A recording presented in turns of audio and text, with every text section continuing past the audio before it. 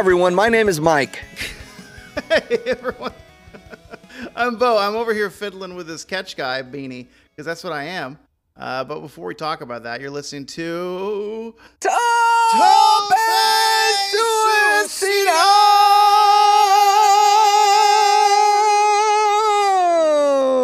And that means it's what wrestling can be. One more time. In spite of no one asking for it. We're here. We're back. We're in the shit house. We're always here. If we're ever here. I thought you were asking me to let's do the intro one more time because my alarm went off behind me. Oh, did it? I had an alarm. That's why I yelled stop. Oh, okay. Yeah, let's do it again. No. I don't want to. You sure? I just yeah. I didn't hear it. I couldn't hear it coming through. I saw you turn away from the microphone, and I thought... What alarmed me? I was like, what was the alarm for? What was for our show? We were going to record, but we started early, so I forgot to turn the alarm It's not the Luther clean up the cat box alarm, because that's the one that normally makes it into the show. That's at 6 p.m., so we might not hear that one today. Okay. All right, that's good. It looks like I'm on a fake background right now, doesn't it? It kind of does, yeah. It looks like you're in somebody's cool, like, dorm room, like, really dorm room deluxe background right now, you know? Also known as like an adult living room. Yeah. It's the only thing, all the stuff that brings me comfort are behind me. Cool. That's a great vibe, man. I've got everything bringing me comfort too right here. I've got some wild turkey in this coffee mug, and that's it. That's really all that brings me a bone broth really comfort. No, wild turkey's a whiskey, Bo. Did you know? Wild turkey. Here's the thing. I never gave wild turkey a chance ever. I was like, oh, wild turkey. That's gonna be like Jack Daniels, or that's gonna be like, pretty much Jack Daniels or Jim Beam. It's like it's not gonna be very tasty. It's gonna be all right, but it's not gonna be. I was wrong. Wild turkey 101 is delicious. It is a delicious. It's a strong flavored bourbon, but I was just closed-minded and stupid, and now my eyes have been opened to the glory of the wild turkey. It's like $26. A foulist. You hate foul. Yeah, but so you're like turkeys. I don't know. This isn't a white guy's name. I think the two guys are they both white guys to the other drinks. Jerry Wild and Bob Turkey. No, I mean Jim Beam.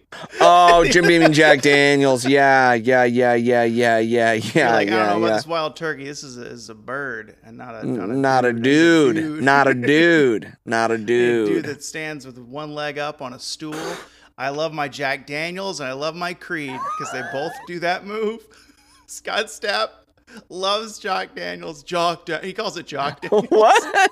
What is Jock Daniels is a French Canadian. Yeah, it's not the blue label or the black label. It's the white. It's a white label with a blue fleur de lis on it to indicate it's Quebec. That's what you'll find up there in Quebec. Yeah, Jacques Daniels. It says Jacques Daniels, and then under it in small text is Jack Daniels. Just so you know. It's like an asterisk. It's like a cliff. It's like a notation for the label at the bottom. It says Jack Daniels.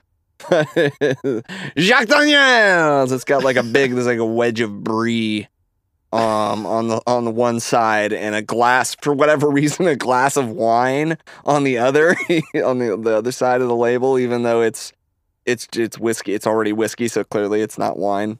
I don't know why I pictured having just this really tall cork. Like the cork is extra tall. It's like almost as much outside the bottle as there is in the bottle.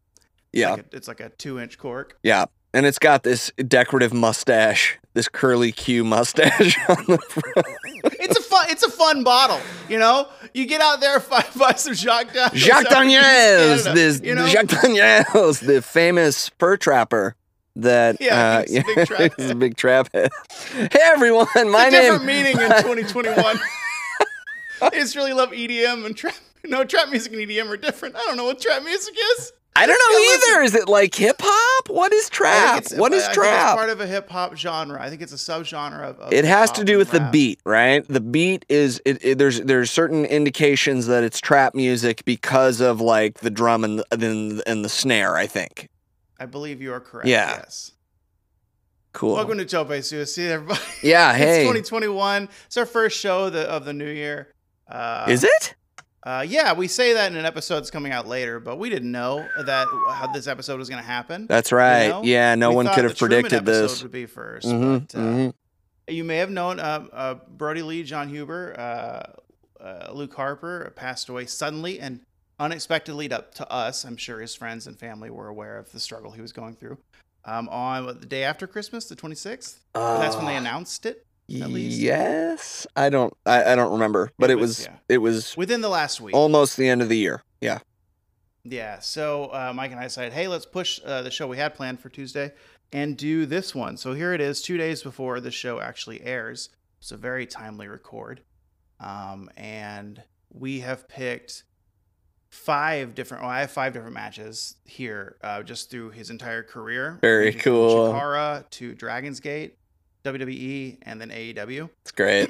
We're gonna watch those, not do commentary for them, but we're gonna rate and review them just like we always do. Yeah. And it's gonna be really fun. We hope you watch them too. Yeah, we'll tell you where to find them. Yeah. I got them all here. Yeah. And before that, we have a little regular episode, but it probably won't be very long. Because you know what? Lift the curtain here. Bo's going through some familial struggles right now too of his own, and is not very happy. So he's trying to bring a laugh. Yeah, he's hanging in there. Bo's hanging in there. Why am I talking about you like you're not here? Well, I guess you did it first. You referred yourself in the third person first. That's what trap music is. When you trap someone you with your false sense of words. security, and you're like, I gotta talk in the third person, first person. Yeah. So I trapped you. That was my whole plan all along. So we're gonna lead off with some familiar segments, and this first one is probably it's unnecessary, and it's gonna be kind of a moot question to ask because I have a feeling I know what our answers are, but I'm gonna ask it anyway. Now it's time to say who you really like. Who do you think is the neatest tights? Who would you bet to see pretend to fight? Who's your favorite? Who's your favorite? Who's your favorite wrestler? And who's your favorite wrestler? Yeah, I used context clues. Mike, what are you drinking over there before we answer that question? I already told you this is Wild. Was that on air though? Wild Turkey 101. Yes, of course it was on air. Yes, it was absolutely on air. I mean, I'm rolling. Whether you put it in the episode is up to you. But I'm rolling, my man. You can't just eat with you can't have gravy in a spoon. That's ridiculous. Marvin, you can't just have gravy in a spoon. That was based on a true story. Based on a true story. It's so quiet in the mix. Yeah. That I barely caught it. If you don't know what we're talking about the turkey pageant. We're so proud of that episode. Go and listen to it. It's got a solo audio and a full episode from a few months ago. Turkey But pageant. this episode's about Brodie Lee. Yeah. The turkey pageant episode, though, is where I developed my issue with fowl. Yeah, that's where that's because my bird won. Right. And you were like, oh, fuck all birds. Yeah. So I'm working on that. That's something I'm working on. He's trying to get the hashtag ABAB trending.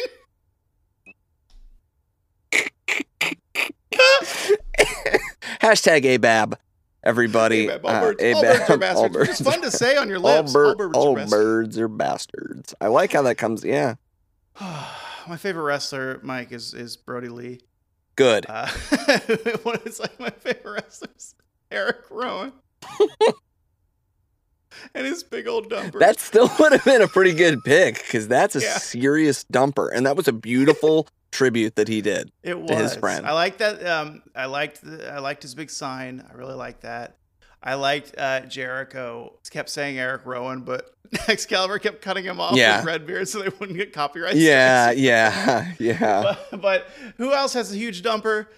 Rest in peace, Brodie Lee, when your big butt. Yeah. And it's true. It's big. It's prominent and proud, though. Awesome. Proud tush. I got one of those. I got one of those proud tushes. Yeah, those are actually the nicknames for each cheek. Proud and powerful are the nicknames for each. That's where they got the name.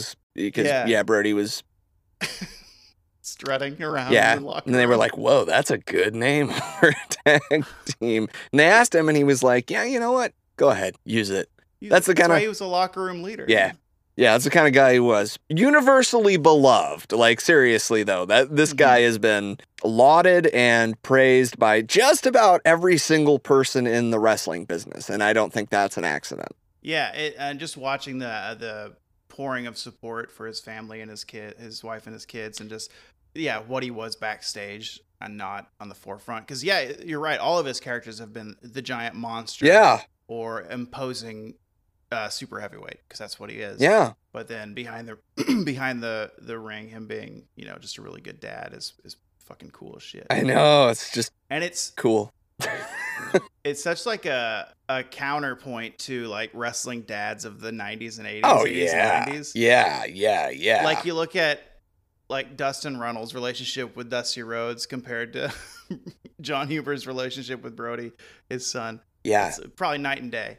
Well, it's like that the character versus the real person, and they sort of were this. That's why when a wrestler dies, and I was trying to sort of explain this to Sarah, and I don't think I did a very good job because she didn't get it, or maybe it's because you sort of have to love wrestling in order to get it. But when a wait before you get into this point, did you sing her the Brodie Memories? Did you sing that for her first? No, I forgot. That might have been it. But anyway, continue what you tried. The song might have worked, but what'd you try? So I tried to explain that why it's particularly difficult and special when a wrestler dies, because the boundary between, like, the line between real person and character is so blurred. And in fact, part of the sport was that you were the same person for a long time, to make sure that no one found out that you weren't actually this person. You have to live it and never break character, essentially. Be method acting, but not just for a period of weeks for a film, but for... Be stabbed like Roddy Piper. But smash an actual beer bottle against your skull to prove a point, right? Like, no, that was a shithouse I brought one week. Like, that level of commitment. And so when a wrestler dies, there's something where I don't know what it is, even though we don't know them, and we have never shared an in-person moment with them or whatever, there's a special significance where you feel like, having watched them wrestle, you know them a little bit. Yeah. Just because it is different than someone doing an action movie where, everything's choreographed and whatever. Like, because wrestling is live, because those are that's your actual body that's going through that punishment, and we're getting to watch it and watch your emotions. It has a special significance to me. Does it for you, or am I crazy? Like, when you think about a wrestler that you like passing away versus a musician or an actor or someone else that you don't know but that you admire and like played a special role in your life, an athlete or whatever. I know that's not going to be you, but well, I mean, it is different and more. It's not more significant to me. It's just different when the wrestler dies, because they are the character and they are as well. And now that we have Twitter and Instagram and all this stuff, now we know even more who they are behind the scenes, who they are in real life. And so it's almost like losing two things. But I can see that with an athlete as well. Like, oh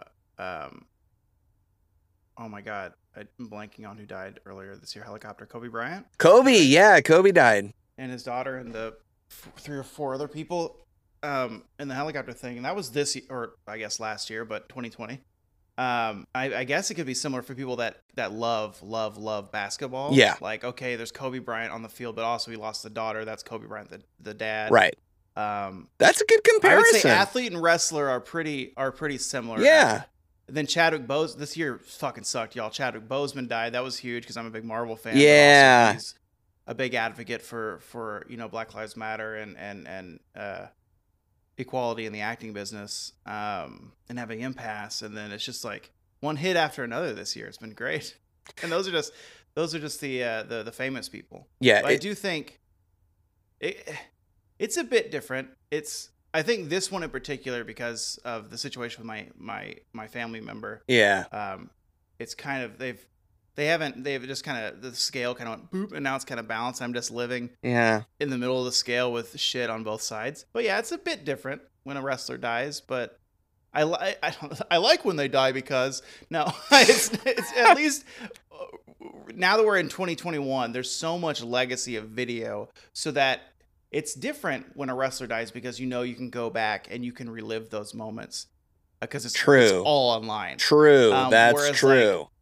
Like, if my family member dies, right. I have no video of this family. Family member. Zero. My parents probably do. Yeah.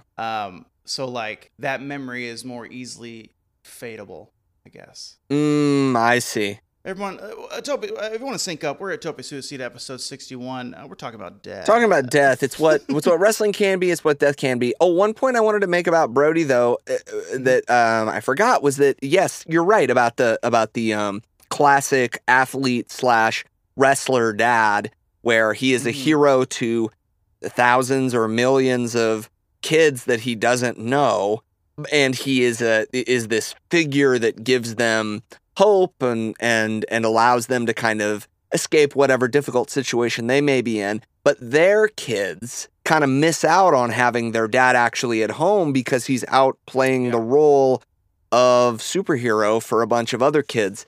And I think that Brodie, having, like you said, always being that monster heel, has the exact opposite situation where he was, by all accounts, wanting to be with his family every second he could, as opposed to like Ric Flair, who in this documentary for ESPN recently, the Nature Boy 30 for 30 said, like, I couldn't stand being at home because I was bored to death and I didn't know what to do. And I really missed being out on the road. When you hear about a guy that wanted to be home no matter what so that he could be with his family, but on screen was a huge, terrible monster that like freaked legit. Like as an adult man, Luke Harper freaked me out because he had these wild eyes that you just couldn't get a beat on. But to know that he was actually, you know what's so funny though, is because Sarah told me the first time she saw him, she was like, oh, I was like, isn't that unsettling to look at him? She's like, no, he looks like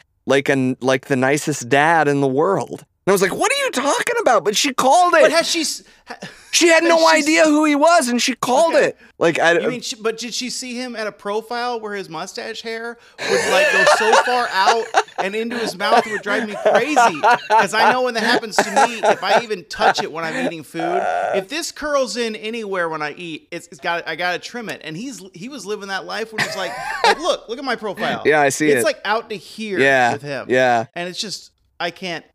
Bravo for that. Good dad, good wrestler. Good dad, and also probably beard. He probably learned how to open his mouth really wide when he was eating, so that it didn't the mustache hair didn't get in the way. That's true. It's a non-issue, and he's always slicking it out this way, out like this, so it never curls in. Yeah, that's why he does that. That is such a cool and like creepy thing to do when he's like setting somebody up for a power bomb or whatever, to do that. Like, here's my mustache, and I'm like just like kissing out into the air, kind of like, I don't know. The Dynamite tribute, because Stu Grayson doing that beard maneuver after he did the power. Oh, I know. Well, Anna Jay did it too. Yeah, I all the tributes. My Evil Uno did a tribute in my shithouse that I found the original that I'll show you. And you gotta tell me if it's shithouse. Oh, cool.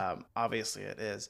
But the Dynamite tribute was. I loved it. I really enjoyed it. It was so good. I mean, it's got all the hearts there, but even that, the matches were still, they were slapdash put together, but they were still fun, awesome talent, top to bottom. Oh, it was great. It was really cool, and just I loved everything about the show. They did a really good job, and also that moved storylines too, which is pretty cool. No, totally, yeah, and also the tradition of AEW is like becoming clear to me that they're not going to put out. Like, the Dynamite song might kind of suck, and that's okay. But when they're doing, like, the video packages to promote something important, they pick good songs to do it. Like, they did the Cinderella song for Kenny and Paige, which we both agree, but got best us. Video package. We should have had a category of best video package. We should have. Next year. We'll get next year. Yeah, and I think that the Tom Waits Old 55 montage with Brodie was just awesome. And like, I bet they're actually consulting the wrestlers involved in the video packages, and also or Brodie's family, saying, hey, what music did John like? Yeah, they're talking to his friends, and not just be like, not some 73-year-old man picking fucking I'll have it my way. Fuck. or some rap rock song, like, or you know, whatever the like ballad equivalent is to rap rock, which WWE is famous for using the modern it's Sinatra with a hype man. The modern I'll new rock. have it my way. His way. Oh man, but it was just so good, and it was really nice to hear that song again. I haven't listened to it in probably, I don't know, maybe like 2 years since I listened to that first Tom Waits album. I do love Tom Waits. And that album particularly is, hey everybody, if you want to sync up, we're talking about Tom Waits and the different, in the sort of, before he developed that really crazy growl that he became famous for. I was gonna say iconic growl. Yeah, that where you just, you know, it's Tom Waits. That's his. That's his voice. Smoked like 8 packs of cigarettes right before. Yeah, that sound, right? That sound. But before that, on the first album, he had a different voice. He hadn't quite found that voice yet to use, that coordination, and so that one is always like, I'll have it. No, my way. He wasn't. That's not. Okay, everybody. Brodie Lee is also my favorite wrestler. That's clear. Yeah, my favorite wrestler. My thoughts about the tribute show. I was wrong about John Silver. The Meat Man is fantastic. Yes, I love the Meat Man. You've chronicled the audio journey of Mike's discovery of the Meat Man. Sometimes you're wrong. John Silver. Sometimes you're wrong, and you got to admit when you're wrong, and you gotta own up to that and go like, you know what? Evidence that I have been presented with has changed my mind. But also, I mean, there's still time. There's a whole year ahead of us. You could pull a full Lance Archer-Bo relationship and turn out thinking he's a dork again. Well, he is a dork. That's part of his appeal.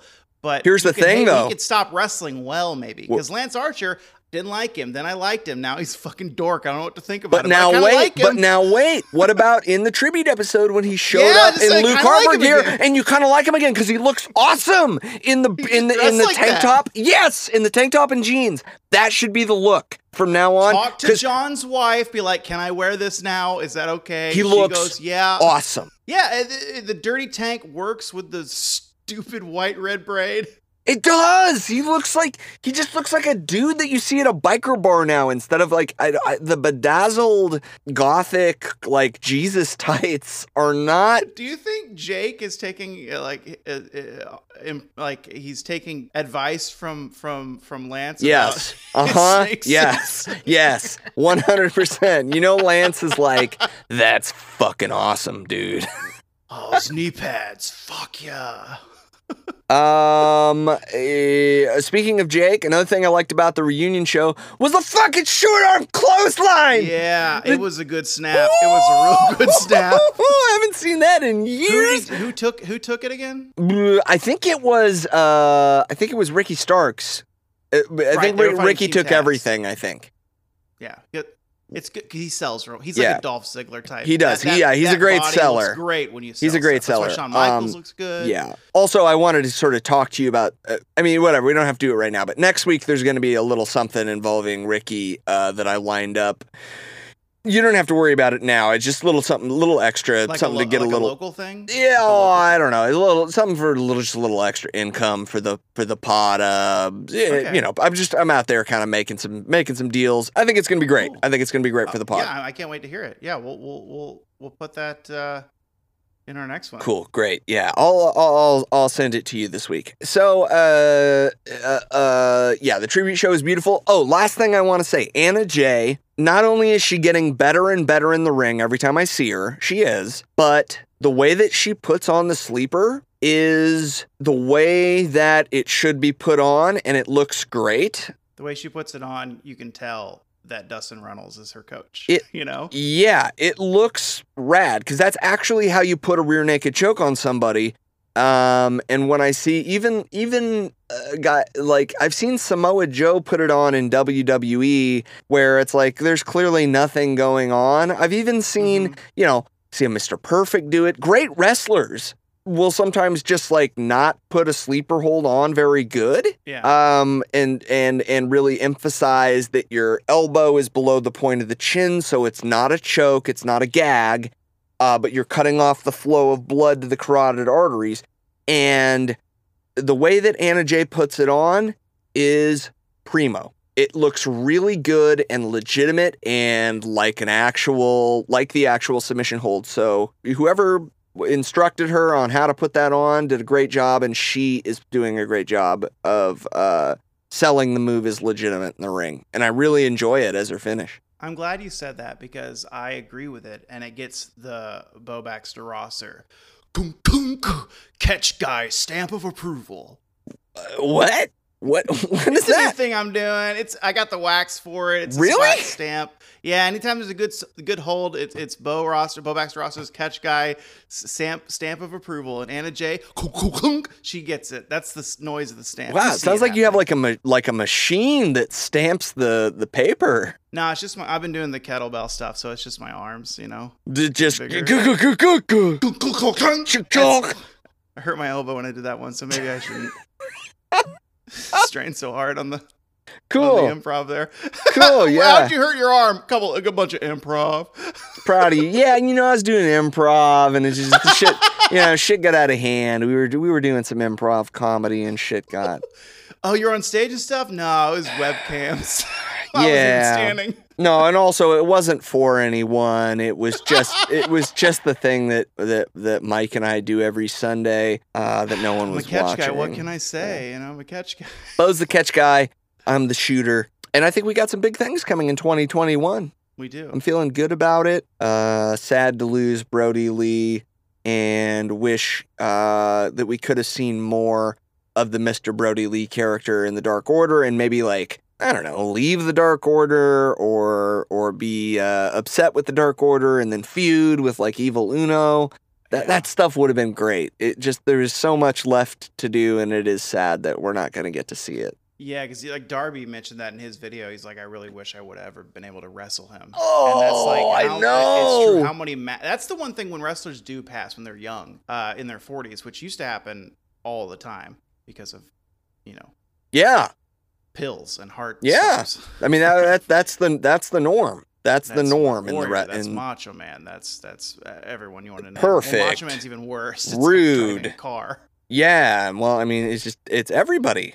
Big Boss Man, Andre. Well, That's why it's weird when we lose contemporary wrestlers, like people our age now. Mm-hmm. At this age, because I'm 37, 38 this year. He was only 41. Yeah. It's not very far away. No, and he had a lot of years left in the tank. And when they die young, yeah, a lot of that fuel is just emptied all over the road, and no one can wrestle this guy anymore or gal, and it sucks. Yeah, it makes me think of Bret Hart, because even though Bret didn't die, Bret the wrestler died after he got kicked in the head by Goldberg. Oh yeah. Oh, that I was gonna say after once Owen passed.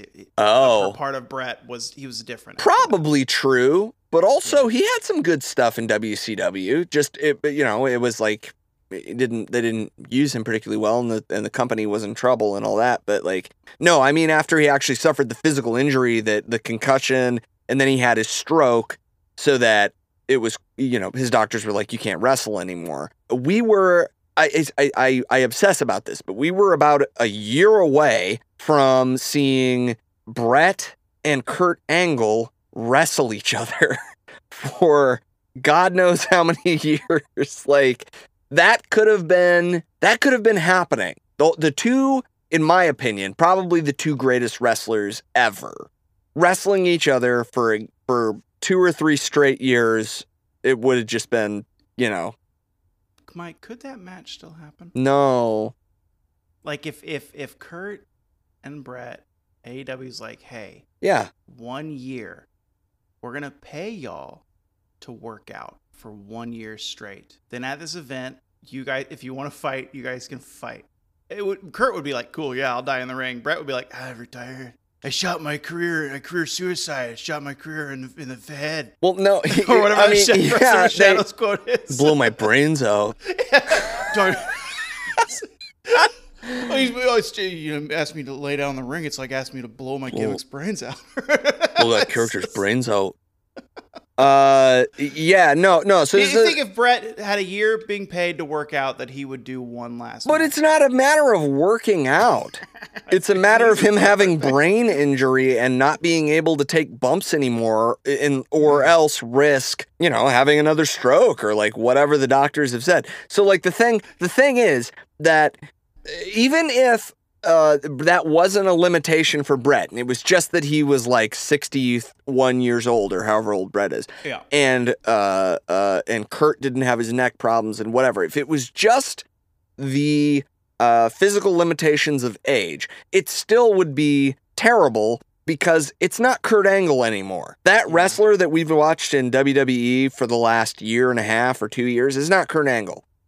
Bret Hart, the Bret Hart that came back and wrestled Vince McMahon at WrestleMania and whatever, that's not Bret Hart. Those guys are gone. They're gone and they will live forever in our hearts and our memories. But these are not those guys anymore. And so even though their name on the birth certificate says, yes, I'm that person, that match would only be it'd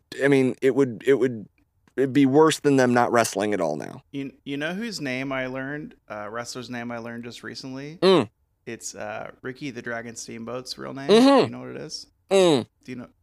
His name is Richard Blood. Yeah, Richard Blood. Dick Blood. Dick Blood is his name. Yeah, Dick Blood. His parents are having a go. Yeah. Hey, my name's Dick Blood. Oh, we gotta change that. You're a Steamboat now. Okay. Who came up with the name Ricky the Dragon Steamboat? Because that is such a good name.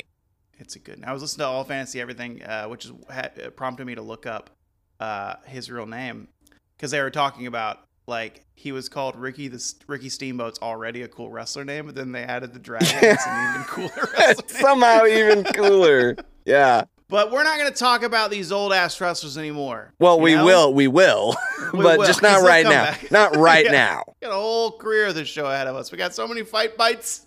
So many. You guys don't even know. Bo and I are going to be celebrating our 50th and 54th birthdays, respectively, and we'll be nearing the end of the Monday Night Wars with the Fight Bites episode.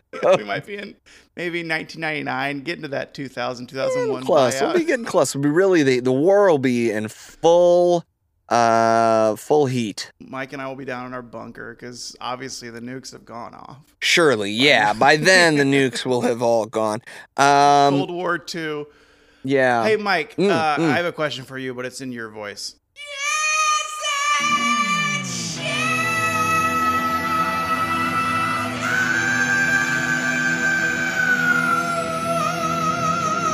Great. What if I just stared at you the whole length of the song that you can't Mike, I want to show you mine first. Okay. Let me get that link for you. It's a little quick little gif. Tell me if it shows. Okay, here we go. This is a tweet from an account at Wresno Contest, and the name is Wrestling. And the caption is still one of my favorite clips of him. Hashtag RIP Brodie Lee. Okay, here we go. Okay, Oh, yes! Yes! Holy shit! Who did that on Wednesday's Dynamite? Do you remember that? Yeah, I do. Okay. I have to watch Brodie's again though. Where we get check. The referee's checking him. Oh, that sound! Apparently, he actually dislocated his jaw, so that sound is very, very much real. Oh, fucked him right up proper. Oh my god! And it was Evil Uno that started the tag match that way, while the ref was checking whoever they were fighting. Yes, right. You big booted him. So another tribute. Did you watch it again? Jesus, I watched it 15 times. And yes, that's the sound of somebody's foot dislocating another man's jaw, because Brodie's hands are nowhere near his own thighs. He is. That's not a slap. That's a straight trip for the other man to the hospital. And is that the Mike the Shooters? That's not a slap. That's a snap. Stamp of approval. Not a slap, that's a snap. Yeah, I'm gonna go. Yeah. Mike's got more of a stapler gun for his because it's slap, not snap. It's whatever. Oh my fucking God. It's really good. Jesus Christ. I forget what. I don't know where that is though. That might be. It's probably Chikara. So is it Shithouse? Yeah, Bo. It's extremely shithouse. It's so shithouse. I don't know. It's so shithouse that I'm tempted to show you some stuff that I had reserved for the upcoming second annual Karate Man special.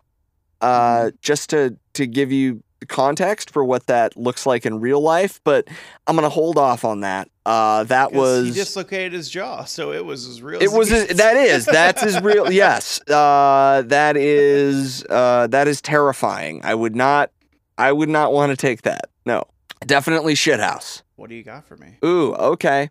All right. I've got another GIF for you, my friend. All right, this is from the account on Twitter at Allen with 2 A's _ cheap shot. Bret Hart selling Steve Austin's stunner is the best, most realistic sell job of the move you will ever see. It really makes it look legitimately devastating to take. All right, let me check this out. Oh, Bret. Why'd you do that? Bret, why did you do it that way? Ow. Jesus. No, it's very shithouse and it looks very painful. Anytime there's a wrestling move where a dead stop happens, that's concerning.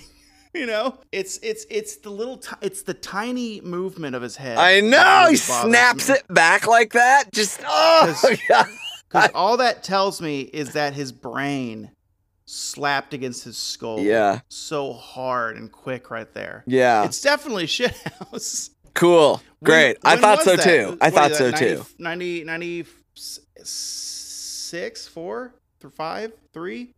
What year do you think? Oh, what year? I believe this is 96, and I believe it is from their match at Survivor Series, which I think was. Is this the one we haven't watched? We haven't watched this, but it's arguably just as good as the WrestleMania 13 match. Cool. I think this. You said we should have showed Brian this match, right? Instead.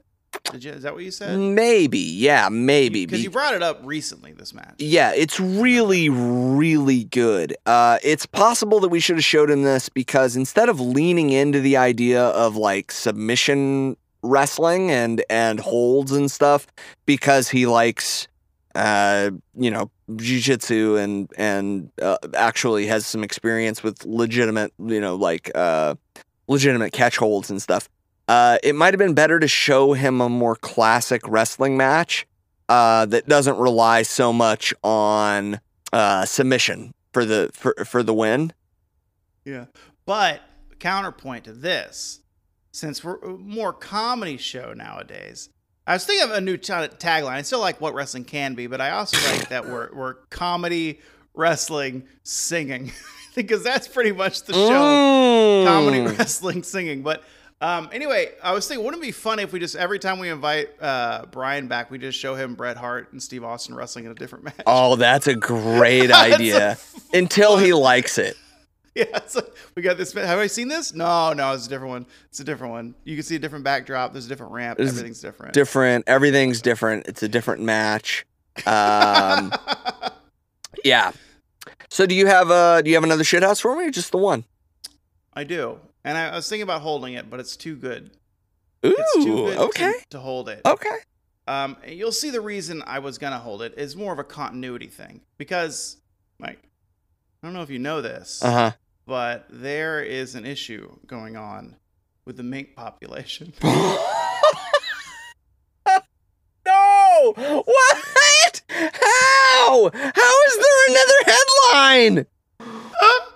Okay. They're in continuity because you'll hear in a coming up episode, we, with our guests, talk about what's the next mink story. And well, here's the next mink story. Yes, in the episode 1 week from now, there will be an update on the COVID zombie mink situation. And now we have another one. This is a headline that comes from The Atlantic. Which is, arguably the snootiest, most elite like serious publication in the entire United States. So here we go. It's under the health. Just read the first paragraph for me. The mink pandemic is no joke. 9 counties have now reported outbreaks on mink farms.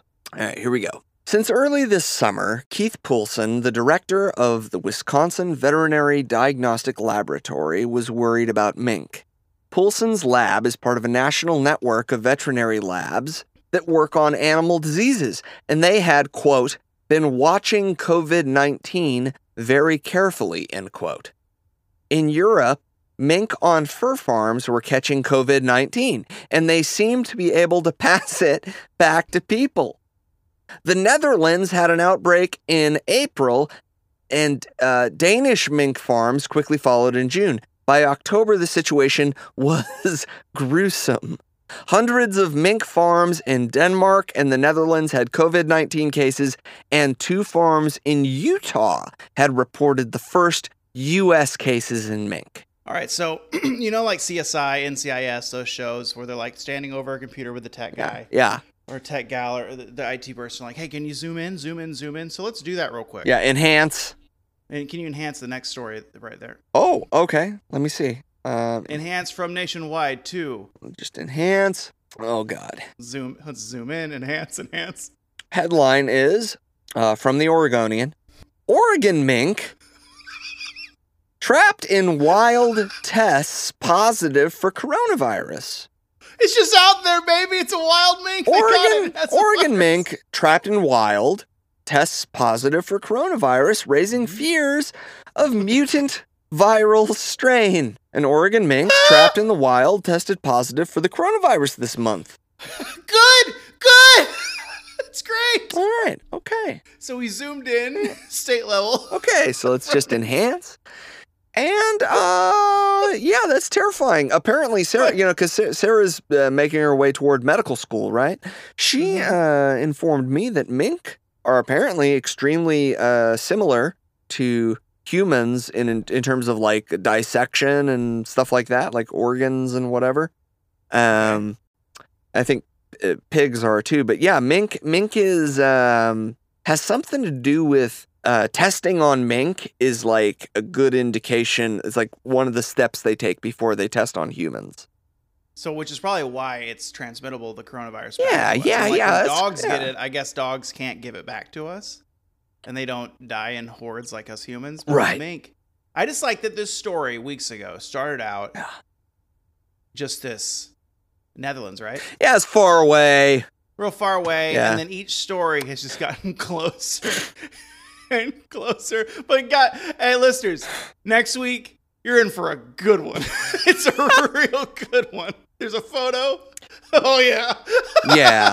Yeah. I don't want to spoil it, but... No, that's it.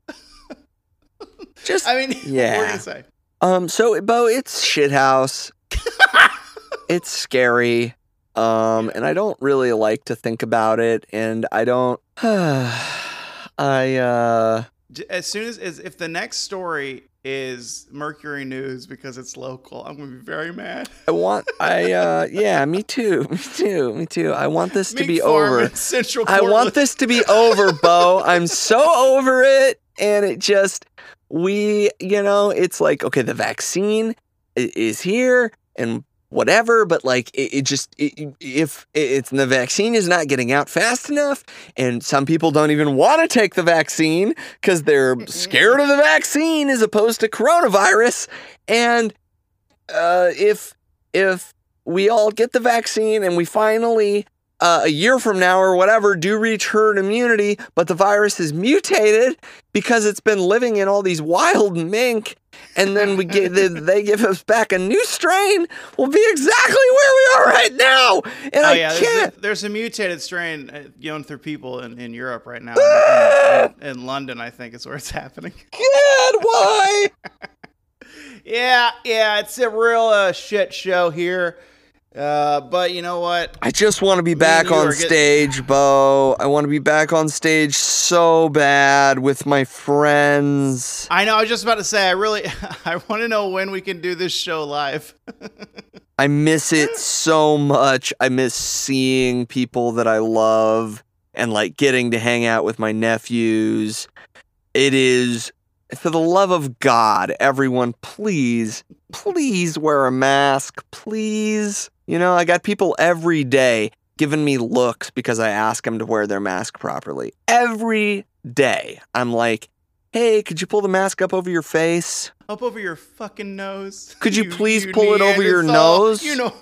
You know, I had a guy the other day that actually I said, oh, sir, could you please pull your mask up over your nose? And he pulled it up not only over his nose, but over his eyes as well. He was wearing glasses, and he pulled it up over his glasses so that he had effectively blocked his vision. And he threw his hands up like, are you happy now? So what age would this person be? This was, I would say, probably a 60-year-old man-ish. Okay. Somewhere between 55 and 65. Like just doing a straight 3-year-old tantrum. And I don't. Let me answer me this: did the mask go up above his mouth when he did that, or was it covering his entire face? Yeah, because that makes it funny if it's his entire face. No, it was his entire face. It was because the thing is, it was his neck. It was like a neck scarf mask. You know, those that kind of hang around your neck. That tells me he's done the move multiple times. He had it over his mouth, but not his nose. And I was about to speak to him, and I said, "Could you please just pull that up over your nose?" And I was about to apologize and say, you know, I'm sorry. I know that probably fogs up your glasses, and that sucks. But it's important that, you know, I really appreciate it. But before I could get that out, the neck scarf went all the way up from his neck to his forehead, and he threw his arms up like whatever. And then we had to finish our conversation with him having the shit his eyes covered by his neck scarf. Oh, he didn't. He stuck with the gimmick. Yeah, he stayed. He committed to the gimmick. Is this part of that shit house? Because I think that's kind of shit quite house a while. Now. Yeah, he really committed to it. I admired the commitment. I did. It's the reasoning behind the joke that sucks of why he did that, because he's careless. But the joke in question was pretty funny. Now that you put it in context of him keeping it, I really hope when he ate, he lifted the bottom half up. He had a complete meal sitting in darkness. No, eventually he pulled it down. But I will say that when I asked him if he needed anything else, I almost asked. I didn't, which was good. But I almost asked if he needed anything else, like a diaper or a pacifier, or an episode of Blue's Clues to just be able to get him through the rest of his day, because I could tell he was having a really hard time, and it's possible that he had made a doo-doo in his diaper. So. And you know what? By that time, he's probably pretty exhausted, because he's done that mask over his eye move at every single location he's been to before he got to you. So he's got. Remember, I hurt my wrist doing my stamp. His wrist is hurt. He's 60, lifting it up and down, up and down, up and down. Yeah. So anyway, everybody, please wear your mask. Bo, it's shithouse. And please don't go out to eat right now. Please just stay home and get the vaccine, and then continue to stay home if at all possible. I have one more shithouse for you before we get to our matches. Yes, if that's okay.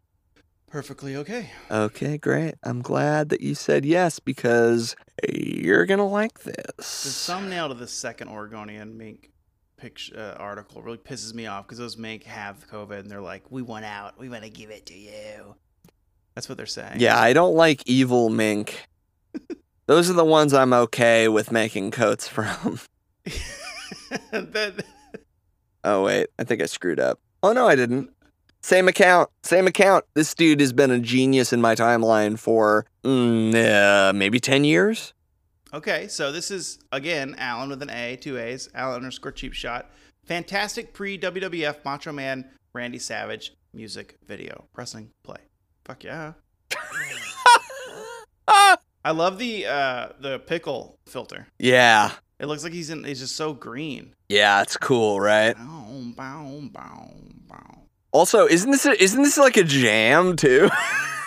Yeah. So is this his walkout music, or like his music, or is it just a music video, kind of like the one we saw for the Von Erich? I don't know what the fuck this is. I guess it's a fan thing. No, I don't think. Well, my guess is that it was produced by because it looks like if you watch to the end, it looks like it's promoting a feud between Randy Savage and Jerry Lawler. Okay. Which I assume was I believe in Memphis wrestling, because that was Jerry's territory. And I think this was probably a production of that territory. It's rocking. They knew what they were doing. Oh, that's a good look. It was at I'm pausing it here. It was at minute 15. Yeah. In the headband and denim vest. Ooh, there it is. Minute 11. He's got his wrists and his hands taped up. Oh yeah, man! If I could just look like that for one day of my life, I could die. That would be fine. That would be great. Put a headband on me and give me some muscles, and I have the hair already. You know. Yeah, that's true. Yeah, it's like, hey. But yes, it's shithouse. I think for music alone, but then him coming out of the pool and flexing. Also, did you get to the pile? Did you get to the pile driver yet? Let me press play. Get to the pile driver. That's important. It's really. I don't know. He came out of the pool. He jumped in the pool, then came out and flexed. That seemed like the most important. Dude, the pile driver is way ahead of its time. Oh, on the table there? Yeah, watch. Where he falls over the guardian rope. Who's he fighting there? Who's he wrestling? I don't know. It looks like Hennig, right? Blonde guy? Ooh, it might have been. But he pile drives somebody through a table, through an announce table, which is, to my knowledge, not something that happened. The first time I ever saw it, chronologically, not the first time I ever saw it, but the oldest that I ever saw somebody do that was in '89 when Terry Funk does it to Ric Flair in WCW ahead of their I Quit match. That was the earliest that I ever saw a pile driver on a table. But this is way before that. This is the early '80s. I'm now trying to picture when did I first see a table spot in general? Yeah. When's the first time? It would had to have been probably on Raw. So I was big in the Attitude Era at that time. They were winning my viewership was, well, no, I was flipping back and forth. So it would have had to have been there, because I don't think I saw a table spot as a kid. I think I did. I think I saw a table spot, and I can't be sure, but I think at Royal Rumble 95, Brett takes the best table spot I think I've ever seen. He's against Diesel, and if it wasn't at Royal Rumble 95, then it was somewhere around there. But he gets he's standing on the ring apron, and he gets pushed off the ring apron. Diesel, I think, grabs the ropes and just shakes them and makes Brett pushes him to spring him off the apron. And he just falls back, and he's just free falling away from the ring, and he lands on the announce table, and it's got all the shit on it. And it's one of the old tables too, right? There's no curtain on you can see everyone's legs. No, right? it's a real table, and the announcers scatter like fucking cockroaches. Yeah. And it is so awesome and so real feeling, and maybe that actually happened in real life. That was the only one that I remember though from being a kid. The rest came way later. Now, you've brought something up that I want to speak on before we start our first match. Yeah. It's the announcer bump when the table spot happens. Mm-hmm. Someone, specifically WWE, where Vince he had to have told all of his announcers that, hey, if a wrestler hits the table, breaks the table, and they so much as their hair brushes your leg, you must be knocked out for X amount of time. You can't be on the booth until you wake back up. Yeah. Because anytime someone gets barely touched, Michael Cole will fly out of there if Jey Uso's foot hits Michael Cole's knee, Michael Cole will go flying towards the ring bell. Yeah. And just sit there for 2 minutes. Yeah. Do you like that, or think it's a bit much? I like it, because here's the thing. If the announcer manages to actually get out of the way of whatever's happening, and he can continue to go, oh my God, I lost my headset, and there's complete destruction here, and really put it over, I think that's great. But if an announcer A lowly announcer who doesn't work out, who isn't a wrestler, gets affected by a wrestler going through his announce table and gets hit in some way, then by the sort of the transitive property that we use in mathematics, yes, I think that announcer has to be basically dead. Very similar to if a wrestler hits a referee. With all that said, we have these matches. We got 5 matches we picked between Mike and I. And how do we want to do that? I have them laid out in my notes. I have them from earliest to oldest, which I kind of feel that would be the fun way. Perfect. Yes, let's do it. That sounds great. So with that said, everyone, the first match we're going to watch is Cody Rhodes as the champion, TNT champion, versus Brodie Lee from AEW Dynamite on August 22nd of last year. So very recent. And this was in Jacksonville, Florida, because that's where all the Dynamites take place. And we're watching, if you have like Fight TV or BR Network, I think you can look at archived Dynamites on there for free, maybe. Yeah, I think that's correct. Well. Also, yeah, if you have the TNT app, which means you have like a cable subscription, yes, you can watch this match. But if not, I'll be linking to it to the YouTube. YouTube has a cut on there. Oh, cool. As well, the full match. So we're going to watch that and we'll be right back to talk about it. Still just as good as it was months ago. It's perfect. I remember being so surprised that the match was actually over. Or was this when I could watch it live? Were we watching it live together? I think we might have been watching it live together. When we were texting back and forth. Yeah, I think it was. I remember I was so happy about it. I was so excited because it was like, wow. The bigger, stronger guy got off to a hot start and just dominated, and Cody never made his comeback. Like, that was so cool to me and so realistic that it made Brodie Lee into the monster that I kind of always wished that he had been, you know? It also, for AEW as a company, it solidified that anything can happen scenario here on our show. Kind of like, almost like when Private Party beat the Bucks. Yeah, totally. That was like same energy. And that this happened on a Dynamite, which I think the tag team thing also was on a Dynamite too, because it was a tournament. So Cody and Brodie working this match together amplified not only, the title itself as the secondary title, but also just the whole brand as a freshman brand. Yeah, well, and it made a lot of sense too, because Brodie had just gone through that difficult loss to Moxley for the world title. Right. Where he was regrouping and like, okay, now there is no more fucking around. Like, I'm not screwing around anymore, and I know how big I am and how strong I am and how skilled I am.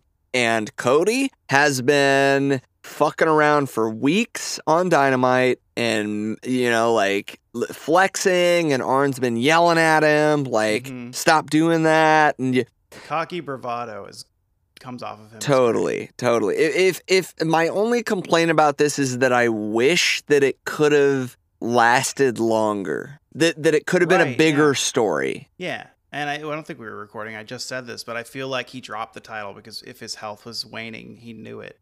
That's what I feel. No, that's just what I feel might have happened. We don't know, of course. Yeah. So, because that was weird when that happened. I was like, well, what the fuck? Why did he already lose the belt? He was on a good run. Yeah, he lost the belt quick. With him. Yeah. And Cody switched his hair back from dark to blonde. Yeah. It was like Cody's heel turn, but then Brodie leaving the company for months made him go back face. It was really strange. And now, in retrospect, things have come a bit more clear. But it sucks. It sucks. Because, like we mentioned earlier in the episode, there's so much storyline and just potential that's just on the cutting room floor now, or never even got produced. Yeah.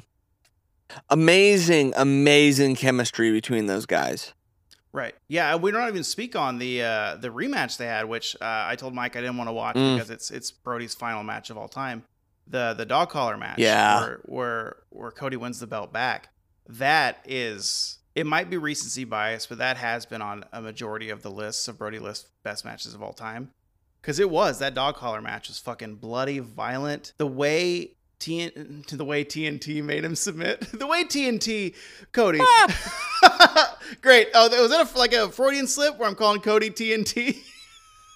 Anyway, the way he took Brodie out in that match, didn't he submit him with like a headlock or something with a chain around in his mouth or something. I forget how it ended. No, I think it was a crossroads that it was. I think it was a pinfall. I don't think it was a submission. It wasn't a Tommy Dreamer with C.W. Anderson. Yeah, I'm like, am I conflating these two? I think you are. Yeah. Well, and Moxley and Eddie Kingston. Right. That was an I Quit match as well. That happened. Yeah. Are we sure? Did Cody not take a dog collar in the mouth or something? Somebody did.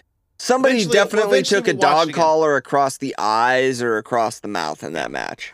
I feel like we'll revisit that for Shithouse number 2 at the end of this year.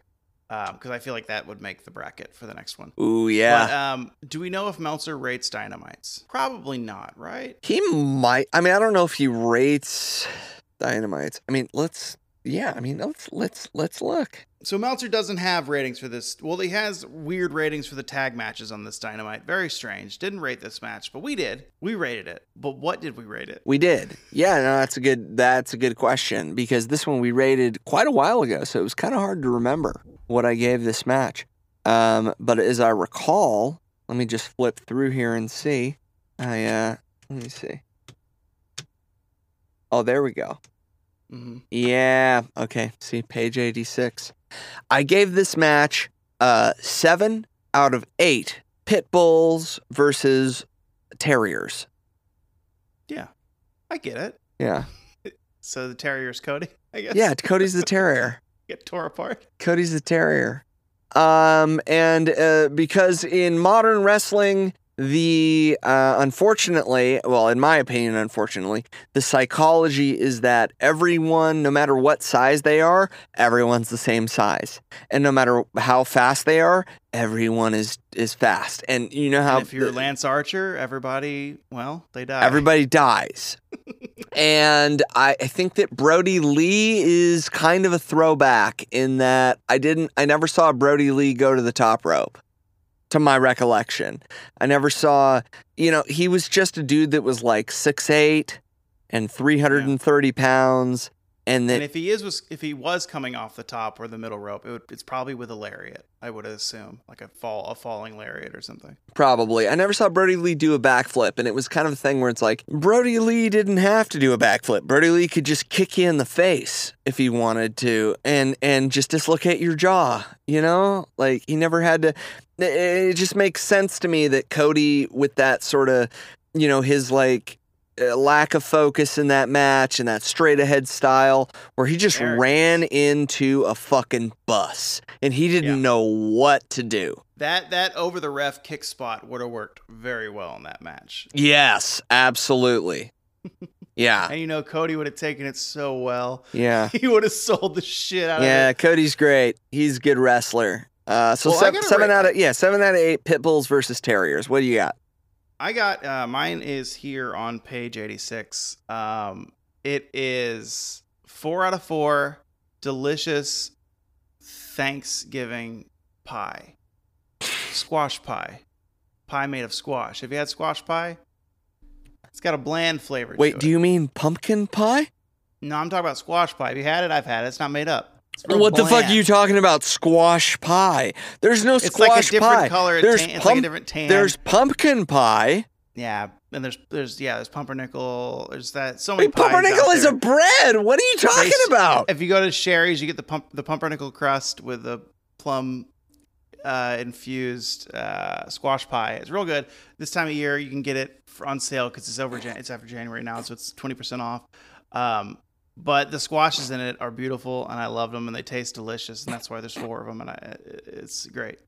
Great. 4 out of 4 squash pies? Yeah, squash pies. You said Thanksgiving pies. Thanksgiving squash pies. Squash pies. Yeah. Yeah. Okay, great. The squash pie, it's like Thanksgiving to January, 2nd is when you get the squash pies. That's the season for them, so. It's a big thing in Texas. That tracks for me because I know nothing about Texas. Does that end the conversation? So I can't, it's like, or you're like trash is, like stars are made out of trash, but I don't know enough to refute that. It's your roadblock on your questionnaire it's Texas, dude. You've never been. I've never been to Texas, so I don't know, but we have another match, don't we? We do.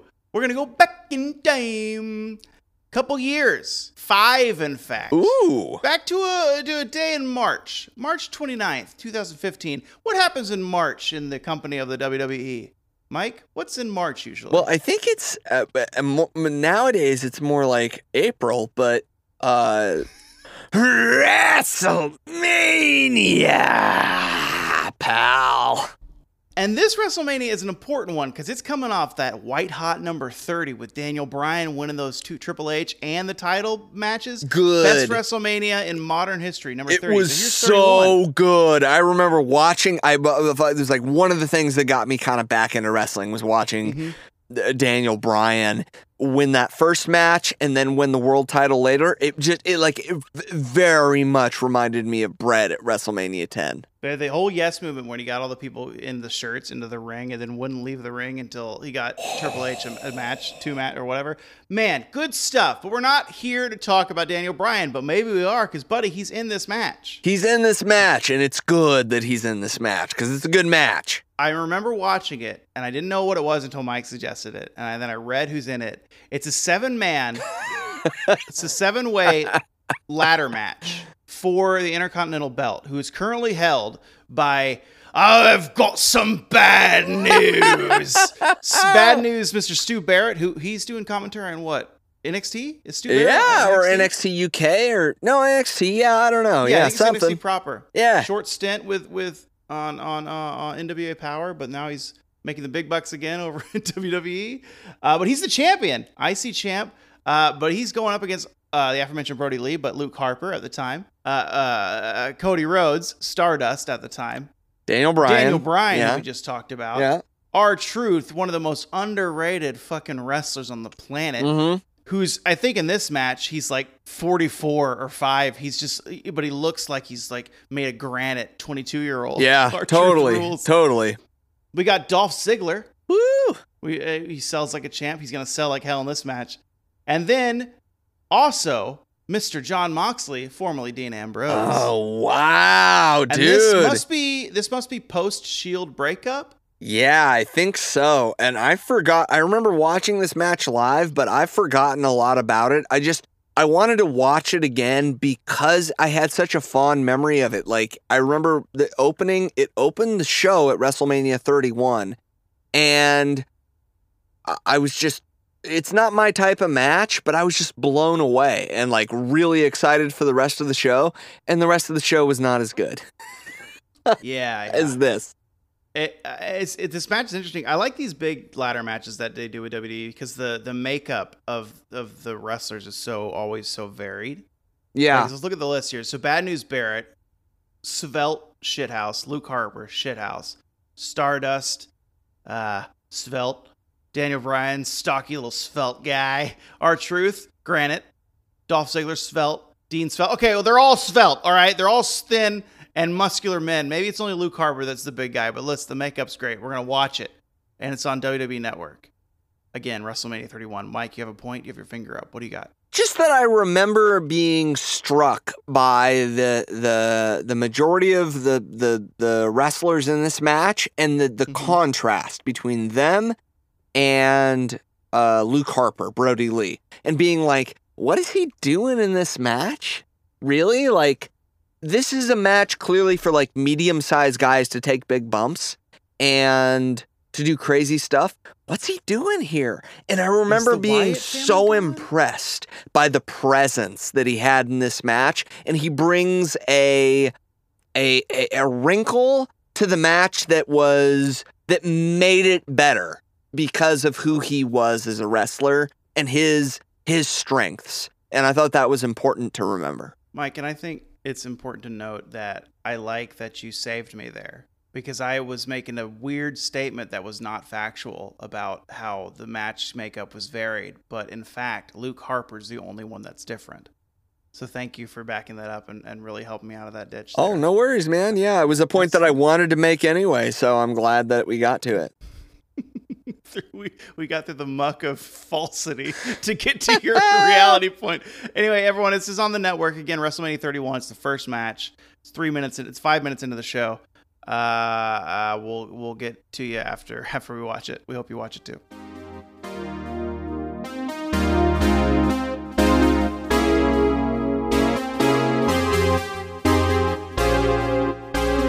All right, let's talk about this match. Woo, let's. It was good, Mike, but not as good as I remember. Yeah, I think you're right. I think that it was still fun, but there was stuff going on that didn't really tickle me as much as it did the first time I watched it. We've been spoiled with better wrestling in the last 5 years. Probably, yeah. That probably has to do with it. Or not even spoiled. Wrestling has gotten better because, more competition has showed up. Not just AEW, but just New Japan getting bigger, ROH still getting bigger, the whole California scene of wrestlers. But still some great spots though. The Luke Harper highlight where he murders Dean Ambrose. Yeah, who had the best moment of the match? Okay, let's go through from the beginning. I think Stardust bouncing trust fall is a great thing, but that's normal, so it won't count. Yeah. Luke Harper doing a tope suicida, the name of our show. Scary, but not. We've seen it before. That powerbomb of Dean where he murdered his friend, though. Yeah. Pretty shithouse. Yeah, it was cool. And Mike and I think this is the match where on the outside, Jon Moxley gets his head stapled with some dissolvable staples back up. It might be this match. Because he never comes back into the ring once Luke Harper powerbombs him out through that ladder. He never comes back. Yeah, because he kills him. He's dead. He's dead. He's dead. Yeah. If we would have watched this a couple weeks ago, this might have beaten out Rey Mysterio being thrown off the roof. Because in this one, Moxley actually did die. He died. Yeah, it definitely appears that he is dead after taking that power bomb from the ring. About 15 feet up. From the ring to the floor through a gimmicked ladder. It looked real good. It looked real good. I bet John wished that it was a real ladder just so he'd have some bounce. But instead he went through it like fucking crumbly graham cracker. Yeah. Yeah. It is always weird to me that they're like, oh, they went through the ladder. When it's clear that the middle of the ladder is made of PVC, wood. If plywood, the shittiest plywood. Yeah, you've just somehow gimmicked whatever. It was I just cool. picture some road guy that sets up the ring and stuff when they're on the road. He doesn't know one of the ladders is gimmicked. And he sets it up, but he gets to the top before each run breaks. He just goes down each one. It's just particle board everywhere. Now he's got to sweep that up. He's made a whole new job for himself because he grabbed the wrong ladder. And the lighting rig, he dropped it, Yeah, it's tough. It's tough to be in that position when you're working for a pro wrestling company because you never know if you got a real ladder or whether and it's if Vince is watching and he sees you break that gimmick ladder, boy, you're not going to hear the end of it. You might even be let go. He's cracking up. He's slapping Bruce Pritchard's back. Only thing would be better if he farted. Pal. Hey, pal, you fart when you went down? Can you puke? Puke! I forgot to ask. I was going to ask, what you think of Beyond the Mat? I'll save that for another episode. Oh, my God. He's going to puke. He's going to puke. The next Fight Bites, we'll talk about Beyond the Mat because it's the same era. Feels like a good time to bring that up. But okay, so ratings for this match, though. This one, I think, definitely Meltzer has a rating for this one. So he gave this match. What do you think, Mike? I bet he gave this match 3.25 out of 5. Very close. 4.25. Oh, 4.25. That wasn't that close. Wow, 4.25. Wow. Yeah, a whole extra star. Wow. But I have a rating for it. Okay, yeah, bring it. If you wanna look it up, it's just see it on page 86. and it is 1 out of 1 death blow. Okay. Where the character of Dean Ambrose was murdered and he never came back. Yeah. He never came back. After the 3 years that followed, he was just there shooting mustard and ketchup at people. Doing hot dog stuff with Seth. He hated Seth. Oh, Seth, that dog. Turned on him. Boy, that potential, that whole storyline never came to fruition, huh? Inner Shield turmoil. Yeah, not even a little bit. Not even a little bit. No. And then whenever they would reunite as the three, they'd make a big deal out of it. It's like, well, they haven't done anything alone, so what is it? So that's my score. What's yours? That's really funny that that's your score, because my score is definitely 10 out of 10 dead Deans. Yeah. You can see that on it. What page is that? It's on page 4. Okay. I can't think of a funny reason as to why it would be so early in the book. Well, there's no funny reason. It's just that we listed them in the order that we thought of the ratings, and this one just happened to come super early for me. It's just so weird that it's on a wildly different page than where mine was for the same match. But, we don't tell the book what to do. The book, it just came to us as we put it together, We didn't proofread. We just, the thoughts came, we wrote them down. I can't tell you why they came in that order, but they did. And that's, we're going to look for it on all your book selling platforms. Mm-hmm. Apparently there's a bookseller online called Amazon that sells books. You're able to just buy, but you don't have to go to a bookstore or anything. You can just log on to the internet. And they sell only hardcovers, right? Only hardcovers? Yeah. I mean, I think if you're going to own a book, it should probably be hardcover, right? Nobody wants to be the paperback guy. Well, that's great. That rating's great. But you know what I really want to do? Go back in time. Oh, okay. A little bit further. Where do you think we're going now? Oh, boy. Ring of Honor? Nope.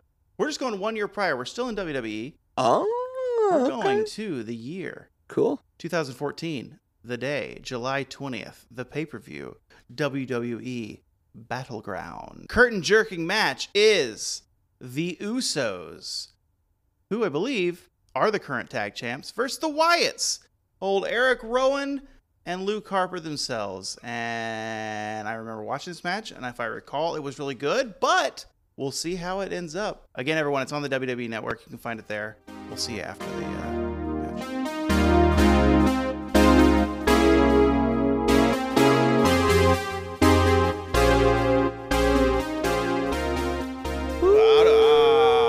Feel about that, barn burner? Kick ass, dude. Kick ass. I'm a sucker. I'm a sucker for a 2 out of 3. 2 out of 3? Mm-hmm. I love a 2 out of 3 falls match because anything can happen, and it hits the reset button.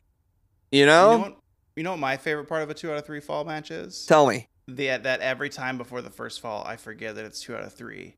And there's that split second that I get a bit agitated or a bit happy, but then I get sucked right back down to earth because, buddy, there's 2 more falls potentially. Ooh, baby, there's 2 falls. You know what I love in a 2 out of 3 falls match? When it ends in 2 straight falls for someone. Ooh, yeah. I fucking love that. I love that. Now, that isn't what happened in this match, and I loved this match. I thought it was great. Beautiful, beautiful storytelling. Very fun. Just a nice contrast of body types and styles. Mm-hmm. And I am so impressed by how agile and athletic Harper and Rowan are for men of that size. Rowan, which I don't remember him being that acrobatic, but Mike, you know what I love about a 2 out of 3? Tell me. I love the hot pin. Like the hot tag, the hot pin where it comes out of nowhere, like that second fall. Yeah. Woo, and everyone just pops right up from it because no one's hurt. It just happened. It's a hot pin. It's a hot pin. And it can happen because it's a 2 out of 3 falls match. And it would never usually happen in a 1 fall match, but it's really nice to know. It makes the action more fun to watch when you know it could end at any minute, Yeah. Man, it was really good. Hey, wait. What did Meltzer give it though? Oh, I don't know. What do you think? Oh, wow. Okay, so I would hope that he gave this match like 4.5 out of 5. He gave it 4 out of 5, but highest rating on the entire card. Okay. The 2 matches that preceded it, Mike, were as follows.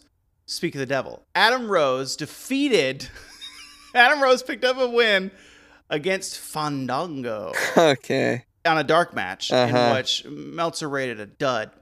Followed that up by Cameron defeated Naomi. You remember Cameron? She was Naomi's partner. Right. Yeah. She showed up on Dynamite. Dynamite. The other, the Funkadactyl that wasn't. Yeah. Bye Boy, but now I think it's High Boy. Is her saying? Because Bye Boy is owned by WWE, but High Boy.